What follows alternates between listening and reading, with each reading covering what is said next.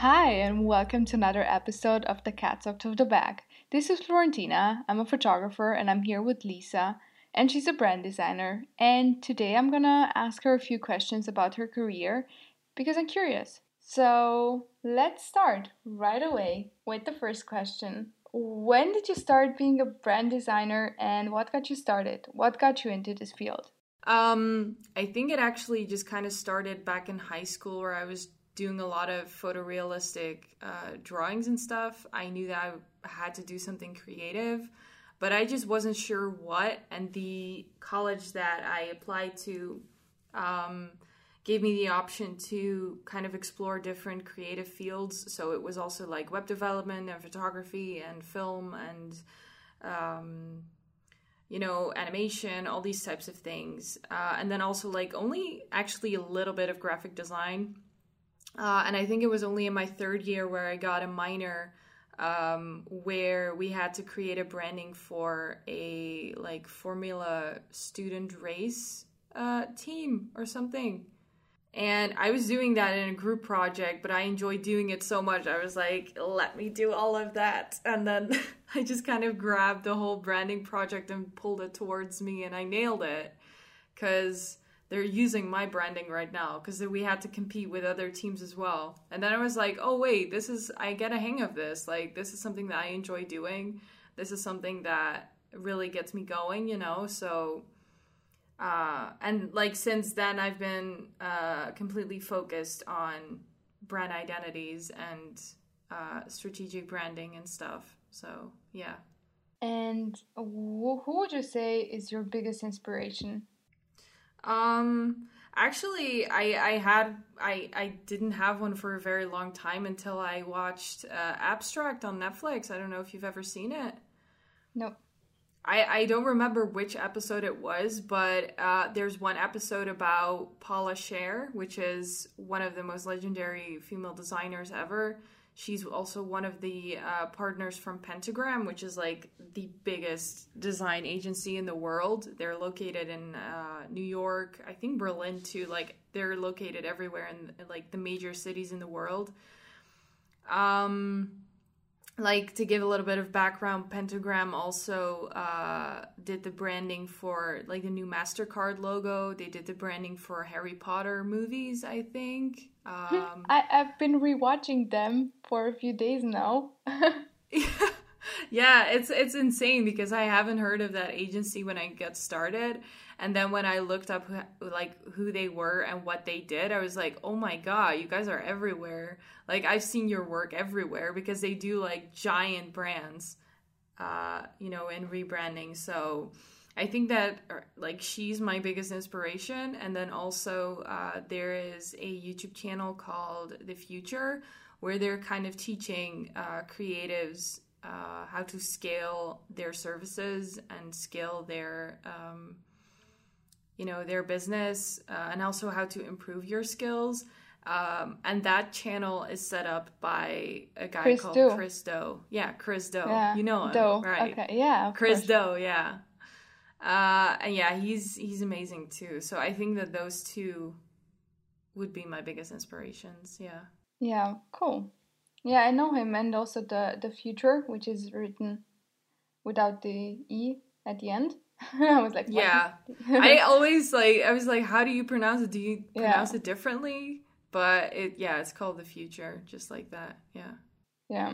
And also his name, like I thought it was do, like you have to do it. Oh my God. Chris Do.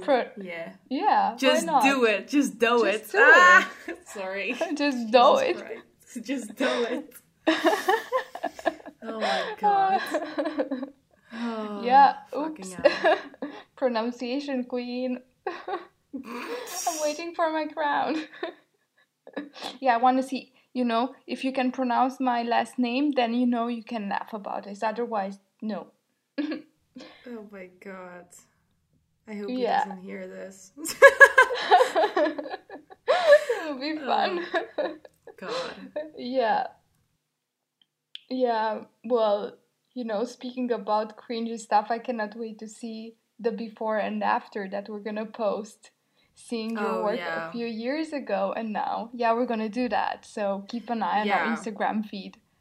So I actually like I think I have this logo from the Formula One student team race thing. It was called Fuse, but I think I actually did like one or two logos before. But the thing was that we didn't really have the strategy part before making the logo. I wasn't familiar with that was like a normal thing because I was like 18 or 19 at the time, so I didn't know shit. But um like I just made a logo. I was told like this is the business, make a logo for that, you know. And there was no strategy part in front of it, so I didn't enjoy making those because I felt like I wasn't nailing them in a way.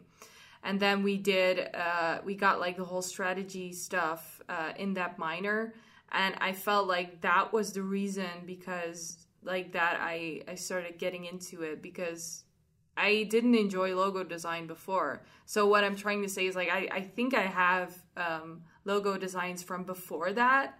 I don't know if I actually have them still, but I know that I made them before. It just wasn't the same, I think. I don't know. Yeah.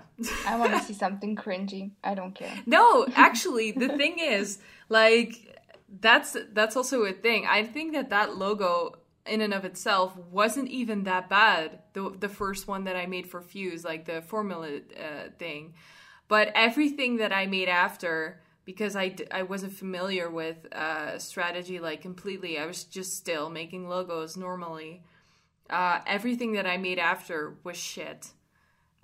So it was like the first one was okay. Then the next 2 years, everything that I made was shit. And then it started to kind of go uphill from there. So I feel like the first one that I did before, it's not going to justify how shit I was. No, then post the shitty one, please. Oh, I Yeah, want the cringy. I want to see, like, do your worst and then do your best. I'm gonna see what I have in store of my worst stuff. Yeah. Yeah. And here's another question for you. If you had to choose one app to work with for the rest of your life, which one would it be and why would you choose Illustrator? I'm just kidding. Yeah, but I mean, does it have to be a desktop app, like a No, phone app, or is no. it like okay, yeah, then actually it is Illustrator. I mean, I could literally do everything there. I can make posts there. I can make the logos there. I could even go make illustrations there, just not in the extent that I sometimes do with Photoshop. But I can do basically everything in Illustrator. So, yeah.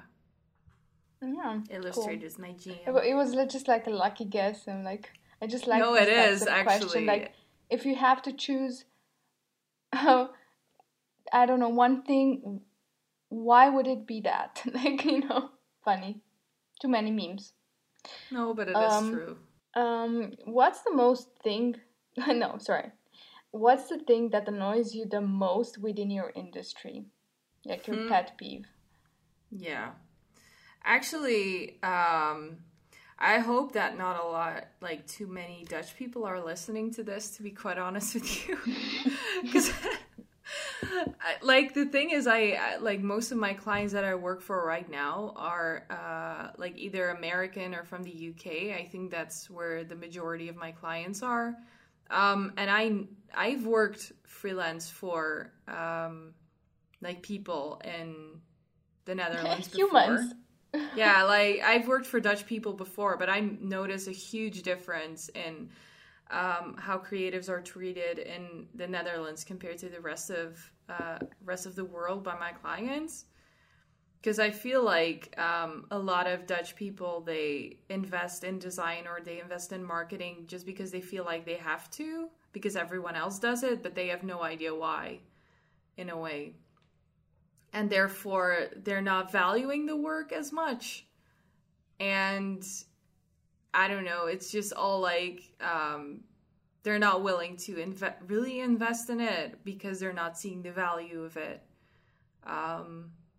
Yeah, I think it's a common thing. I think that happens everywhere, but it's especially like a culture difference that I notice between Dutch people and people from abroad, I think. But I think that we're also moving it towards a place where people can, like, the thing is that if I compare the freelance work and the freelance clients that I had years ago compared to now, there's also a huge difference there in terms of quality of clients, because I try to increase my value on different levels. Like, I implemented the whole strategy part to my workflow, and how I onboard clients and how I approach clients when they're reaching out to me, these types of things. So my whole trip from start to finish has changed drastically compared to a couple of years ago. So I also know that I attract more quality clients because of it. And I think that's a good thing, because there are a lot of creatives out there who kind of keep getting stuck in that thing of, like, clients are not willing to pay me for my work like appropriately, and these types of things, and like, you can complain about it constantly, but if that's the case, then you also need to be critical about your own workflow and how you create value for other people. And I think that's also a positive thing, that we have the ability to change it a bit or skew it to our advantage. Yeah. I read something on LinkedIn, I think, a few days ago, and it was like this dad gifting his daughter an old car, and he said to take it first, to take it to like a car dealership and ask how much they would pay for it, and they were like, I don't know, $100, because it was a used car. And then she went to like a pawn shop to pawn it, and they gave her even less for it. And then she came back to her dad and she told him, like, the car that you gave me, it's worth almost nothing. And then he said, yeah, take it to this car club. And when she went there, she was offered $100,000 because it was some very special car. And the point is, go where you're being valued. Exactly, yeah. I saw this story also in multiple examples, also with watches and stuff. I think it's used in a lot of places, but it does make sense. Like, it is, and it's also like, it's not even in just design, it's in every single business. Yeah, it applies definitely to it. So yeah, I think that's a major thing. Yeah, and before you think that you're not valuable enough, just take a look around you and see what kind of people are telling you this, because you might not be in the first place. But again, if everybody tells you you suck, then you have to step up your game. Yeah. And then find the right clients. Exactly. Yeah, I mean, it's easy to complain, but if you don't want to be in that situation, then you also got to be critical at what you can improve yourself, I think. Yeah, and that's something that we constantly are doing, I think, in our business too. Everyone in our business, like every right business owner, has to have this type of mentality, I guess. Yeah, and you can also do it in parallel, like improve yourself as you find better clients, and just go on like this. Yeah. And speaking of clients, if you could choose anybody in the world to be your client, who would you love to work for? That's difficult. You can pick several. Yeah. Damn, that's difficult. Well, you know that I like big butts, like and I cannot clients. Lie. Yeah, no, I like luxury clients, and like, Jesus, I don't know, it's difficult. I would love to work for luxury clients, maybe like I don't know, L'Oreal or The Ordinary, maybe, I don't know. But they also kind of all have a very straightforward branding in terms of like how they communicate. I don't know. It's nice, but that it doesn't. I think they would only reach out for campaigns and stuff. But I would actually also love to do a campaign for those types of brands. I think that would be cool. And what about like not just campaigns, like if you were to get paid anything for anything, like of course in terms of design, like I don't know, making just like an illustration, or like not just campaign or like branding, but generally speaking. I think like also IKEA, because I love IKEA. But I also like how they like use their branding throughout the stores and throughout their catalogs and website and everything. I don't know. I just really like IKEA. That's It's pretty. just like, yeah, I like IKEA. I know that a lot of designers are like, I hate IKEA. Everyone has IKEA. I don't want IKEA. But I don't know. The thing is that they put a lot of, I mean, they don't put a lot of effort. I don't know, but it's more like everything is just right when you buy something there. Like, it's just right. I mean, of course, it could always be better, but if you just need something right and solid, then you just go there.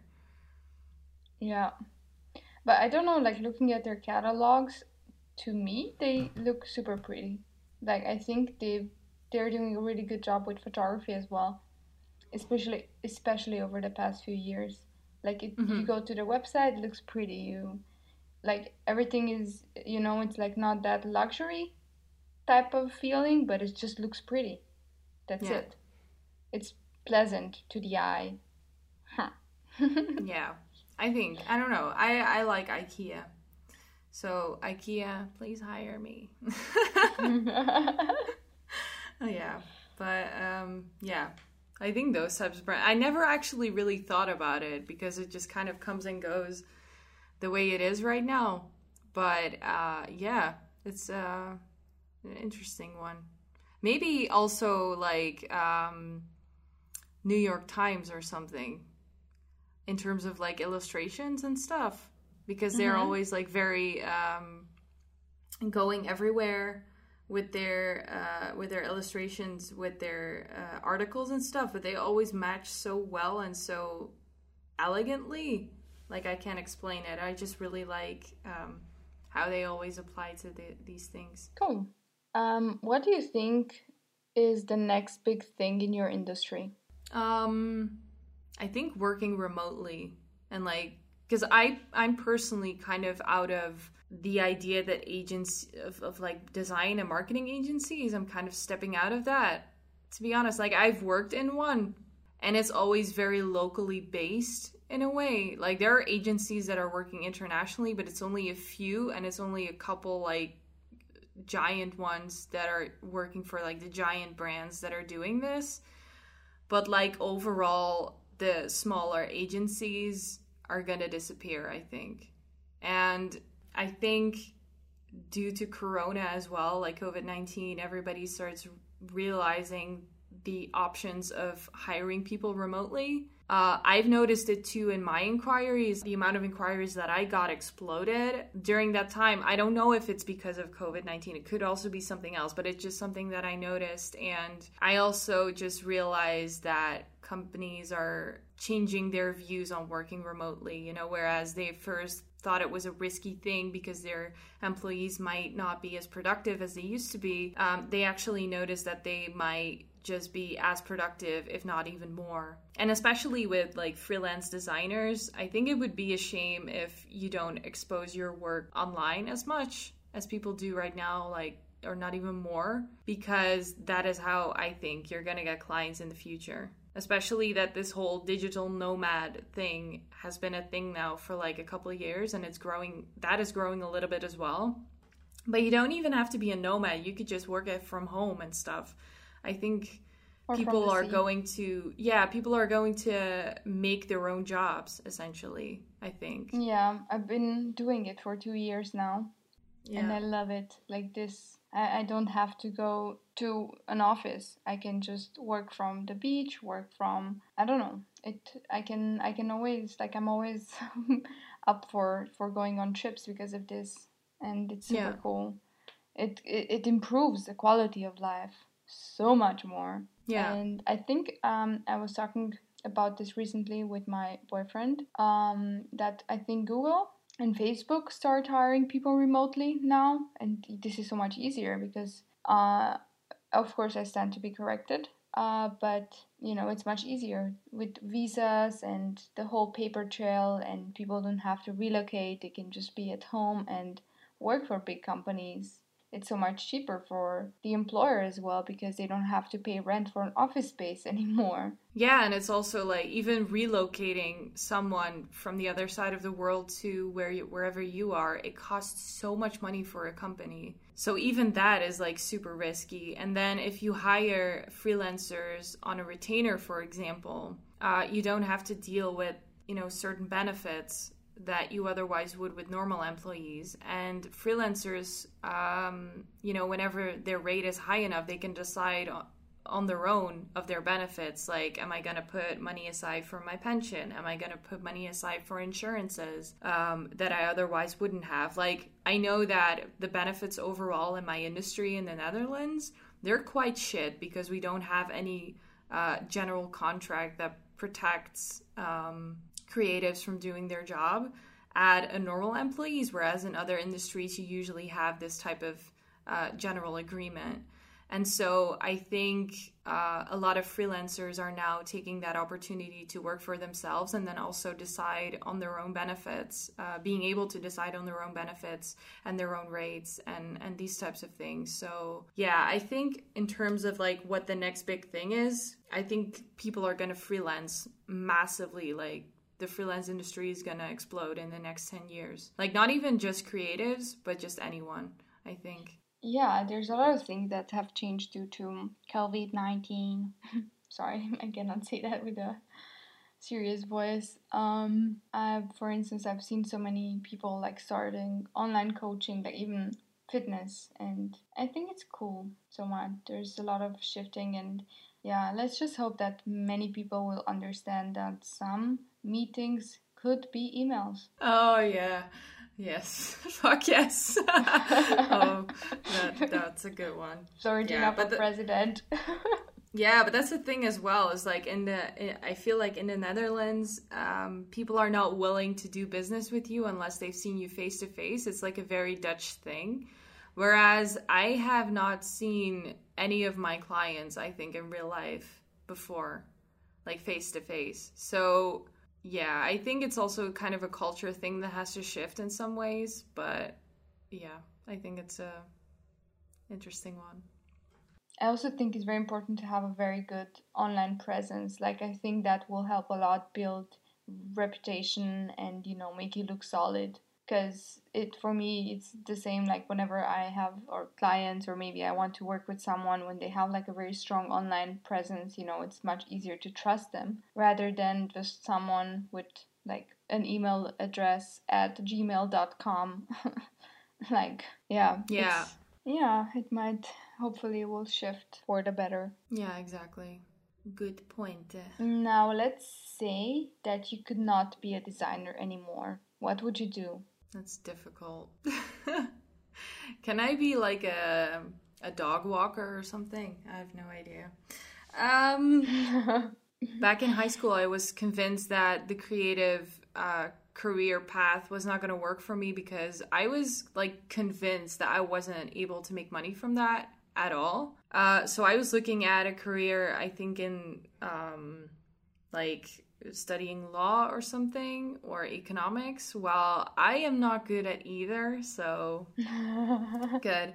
But I actually enjoy reading a lot about like true crime and true crime cases and like forensic evidence and these types of things. So I actually think that would also be very cool to move in towards, like forensic researcher or something. I don't know. I always thought that was pretty cool. Yeah, I agree. I also like it. Yeah, but I think I don't know which TV series I've watched, but after a week I was like, yeah, I want to do this, and then I saw Grey's Anatomy. I want to be a doctor. Grey's Anatomy. I have literally never watched that, and I think that I'm pretty glad I didn't. But yeah. Yeah, guilty pleasures. I've watched probably every TV series on the planet several times. So yeah, probably I don't know, forensic evidence, I think, like forensic researcher, I think that would be really dope, but who knows? That's not where we are, so Do you have any advice for young creatives, people who want to get into this, but they're afraid? I mean, when I first started, especially on Instagram, I just like the whole perfectionistic thing is something that we all deal with, I guess. But you have to learn to put that aside. And honestly, like the designs that I put up at first on Instagram, I was not in love with them at all, and I hated them in a way. But I felt like, okay, if I want to do this, then I need to put some stuff online. And the thing is that if you're creating something from scratch, you're gonna look at your work way differently than somebody else does, and they're not gonna see, a lot of the times they're not gonna see the mistakes that you might think you've made or something like that, or things that might be a bit off. And even if you did, like, it's a learning curve. So especially in the beginning, just like put all your shit online and create a name for yourself and just improve yourself along the way. And then you can always like curate whatever you put online. But if you want to create an audience, then just start putting stuff online and see what happens. Build a name for yourself. Yeah, it's better done than, what's that thing? Better done than perfect. Yeah, exactly. Yeah. Yeah, I think this is something that many people struggle with, that they're just afraid to put stuff out online or generally like put themselves out there. And yeah, it sucks to be a beginner, but you cannot be an expert unless you are a beginner at something first. It's not like anybody would blame you or fine you if you put up something shit. Like, you learn from it, you know? So that's one of the things why you should put it online, is that other people can tell you what you can do better. Because they can, like, those people would also criticize you if you do something that's beautiful and marvelous. And because there's always these types of people that you just need to mute and ignore. Because I don't think that I've ever told you this before, but this is a good one. I had, when I told you at the beginning of the episode that I was doing photorealistic portraits and photorealistic drawings when I was in high school, right? And I think when I was like 16 or 17, one of my drawings got featured on DeviantArt Facebook page. I don't know if you know DeviantArt. Oh yeah. Oh, I've been on DeviantArt as a, yeah. I used it. Yeah, I used it as well.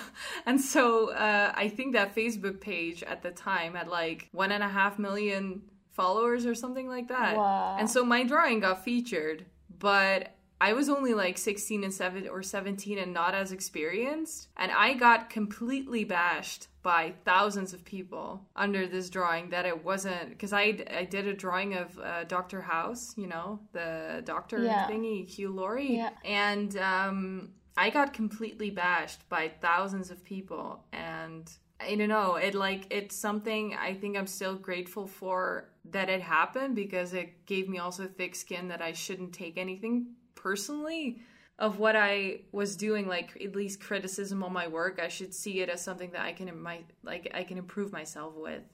Even though like as a 16 or 17-year-old, when you're already insecure as fuck, like that's really hard shit to like go through in a way, if you're like criticized by thousands of people being like, you should like this, she doesn't deserve to be featured, and she doesn't have any talent, she sucks, you know, these types of things. Yeah, I think it's, especially if you know someone actually decided that you deserve to be featured, like people are often so jealous, and it's only their insecurities that make them bash other people. It's like, doesn't even have anything to do with you. Yeah, but like that, I mean, looking back right now, that was only a small part of what I'm doing now, you know, with the amount of followers that I have right now on Instagram, the work that I put out. It's a risk that I'm taking now weekly of, you know, getting that type of criticism. So I'm happy that I got in on like a huge wave at the time, so that now I don't care anymore if that's happens. Like, I take it as feedback, but I don't take it as bullying or something that hurts my ego or whatever. So even putting stuff online that is not that good, it also learns to kind of separate professional work from you personally, in a way, if that makes any sense. Yeah, but for me, sometimes I post stuff that I think is inferior and it gets amazing response. So it's also good sometimes to just see what actually other people think about it. Yeah. Because sometimes you might think, something sucks, but it can actually turn out to be something really good. Yeah. Like I recently posted something on Instagram and I thought, this is like, okay, it's meh. But I think it's one of the most liked pictures and with the most engagement and reach and everything. And I was like, okay, this is surprising. So yeah, it's really cool to have feedback. That's nice. Not cool to have bullies. So yeah, this was really insightful and it was cool to hear about the fact that you were featured by DeviantArt. I wasn't the only teenager using that platform apparently. uh, and thank you for being on your own podcast. Nice. Yeah. Actually, next time I have some questions for Tina as well. I think it's good for people to learn some context from what our background is, to see where we gained our experience from. So that's what we're going to discuss next time from Florentina's side. And yeah, thanks for tuning in. So don't forget to follow us at TheCOOTB on Instagram, and give us a 5-star review on Apple Podcasts if you enjoyed this show. And don't forget to tune in next time when we are back again with another episode. So bye. Bye.